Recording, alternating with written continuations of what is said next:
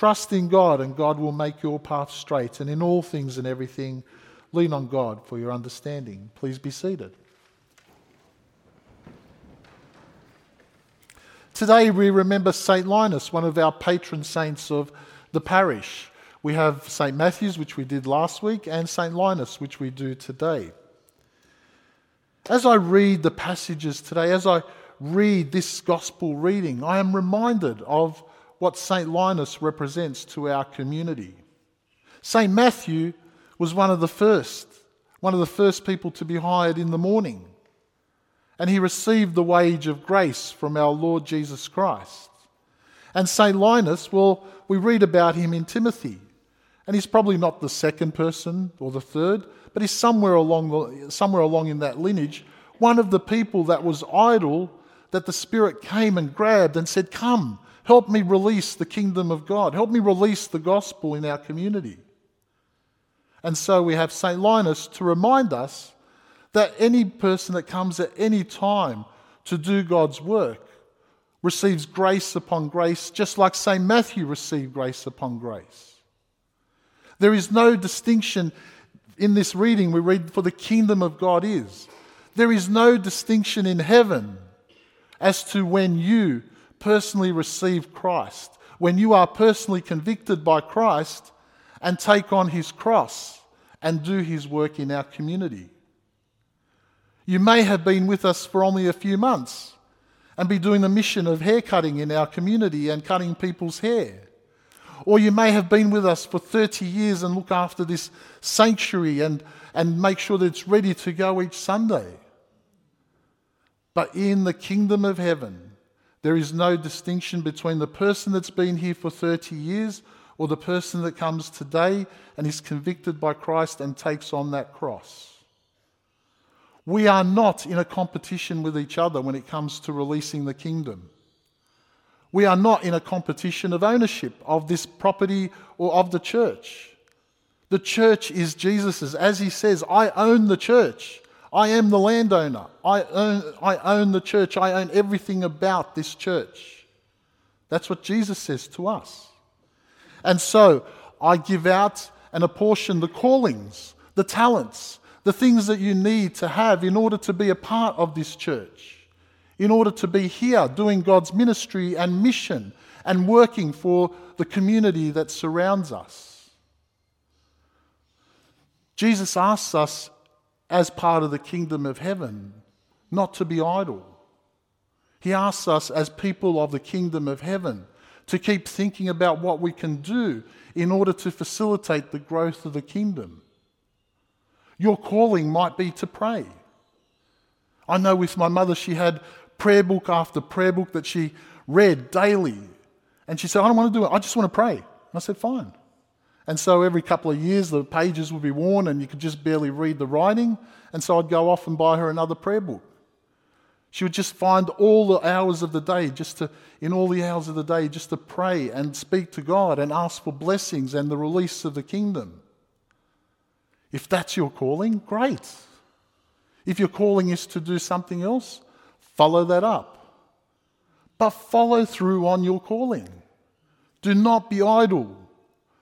Our Father in heaven has called you to be a part of this community, to be a part of this kingdom, to be a part of the growth that we have. And sure, Rev Rob comes along and says, "Right, we're going to grow the church, we're going to revitalise and renew," and shakes the blanket up. And there's a few, if we look at the reading from Exodus, there might be a few people saying, "Well, I like the old ways. I like how he had it before, Rob. I don't like this new way." But like we read a few weeks ago, the old skin cannot hold the new wine. Old wineskin cannot contain what the Holy Spirit wants to do with us now. We have to let the old skin go, and we have to understand what the new skin is that surrounds us. We have to understand the new ministry that we are faced with, the new missions, the possibilities, the amazing things that the Holy Spirit is doing through each and every one of you in our parish. And when we understand that, when we know what we are doing, when we understand our mission and accept the new wineskin and become part of the new wineskin and develop the new wineskin, Well, we're given manna and quail. We're given our sustenance. We're fed so that we can do and live the new mission and ministry that we need to do. The food that we have, the spiritual food, the manna, the quails that's coming up for us, it's not there to feed what was. It's there to feed what we decide is a new journey, for what we need to do, for how we need to refresh and bring people into our community. So don't despair.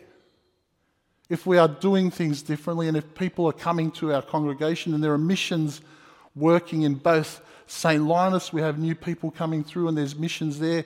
We have new missions slowly emerging here. If we are doing God's work, then the food will be there for everyone. Allow God, if you're anxious and worried, allow God to fill you and feed you. And if you're hearing these words going, right, I know I've got a calling, but I'm not sure. Let's pray about it. Come and see me. I'll pray with you every week. Come to the altar and we'll pray. Lord, give the callings. Share the calling with this person. But if you know your calling and you're holding back, don't. Don't be idle. God will feed you. God will nurture you. We will pray and we will find out what it is that you need to be fed in order to achieve the work that God wants you to do in the vineyard. In this vineyard that we call the Anglican parish of St. Matthew's with St. Linus. The kingdom is with us. The kingdom is growing. We are reaching people. Putting out that post for the haircut, the pay as you can a haircut. I'm sorry to keep dragging you into these ideas, Murray, but it's just, we had such an exciting day, so I'm very excited. But when I put that post up, in one day, 1,500, over 1,500 people saw the post. 1,500 people were touched by our generosity. There were people putting, you know how when you go on Facebook, if you put someone's name, then that post goes to them? Right, one person, I think she listed her whole family in there. So this one person just had like 6 different names and they just went out to all her friends and family. That's the difference we're doing. Now, we took a first step, and haircuts are quite a personal thing. Talking to a couple of people, they're quite personal. I said, look, I wasn't sure.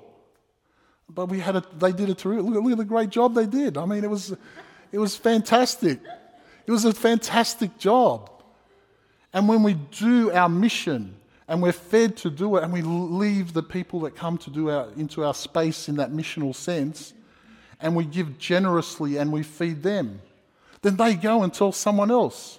When that's on, use it. They're really good. They really care.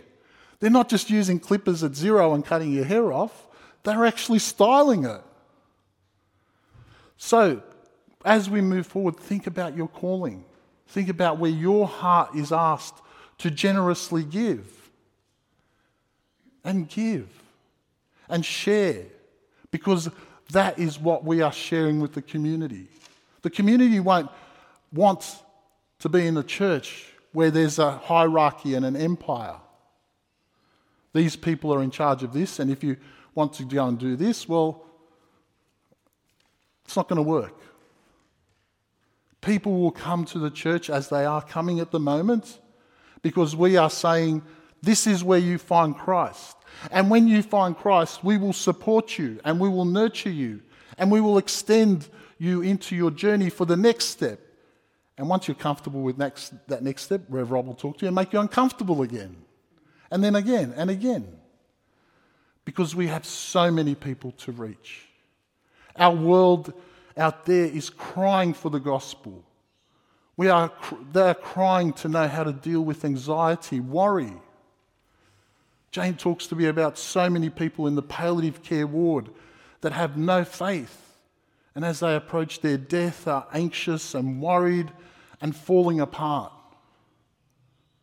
What a way to approach your death. Not with the peace of Christ where you're going, oh Lord, if I die, well, I get to see you and you get to tell me, good and faithful servant.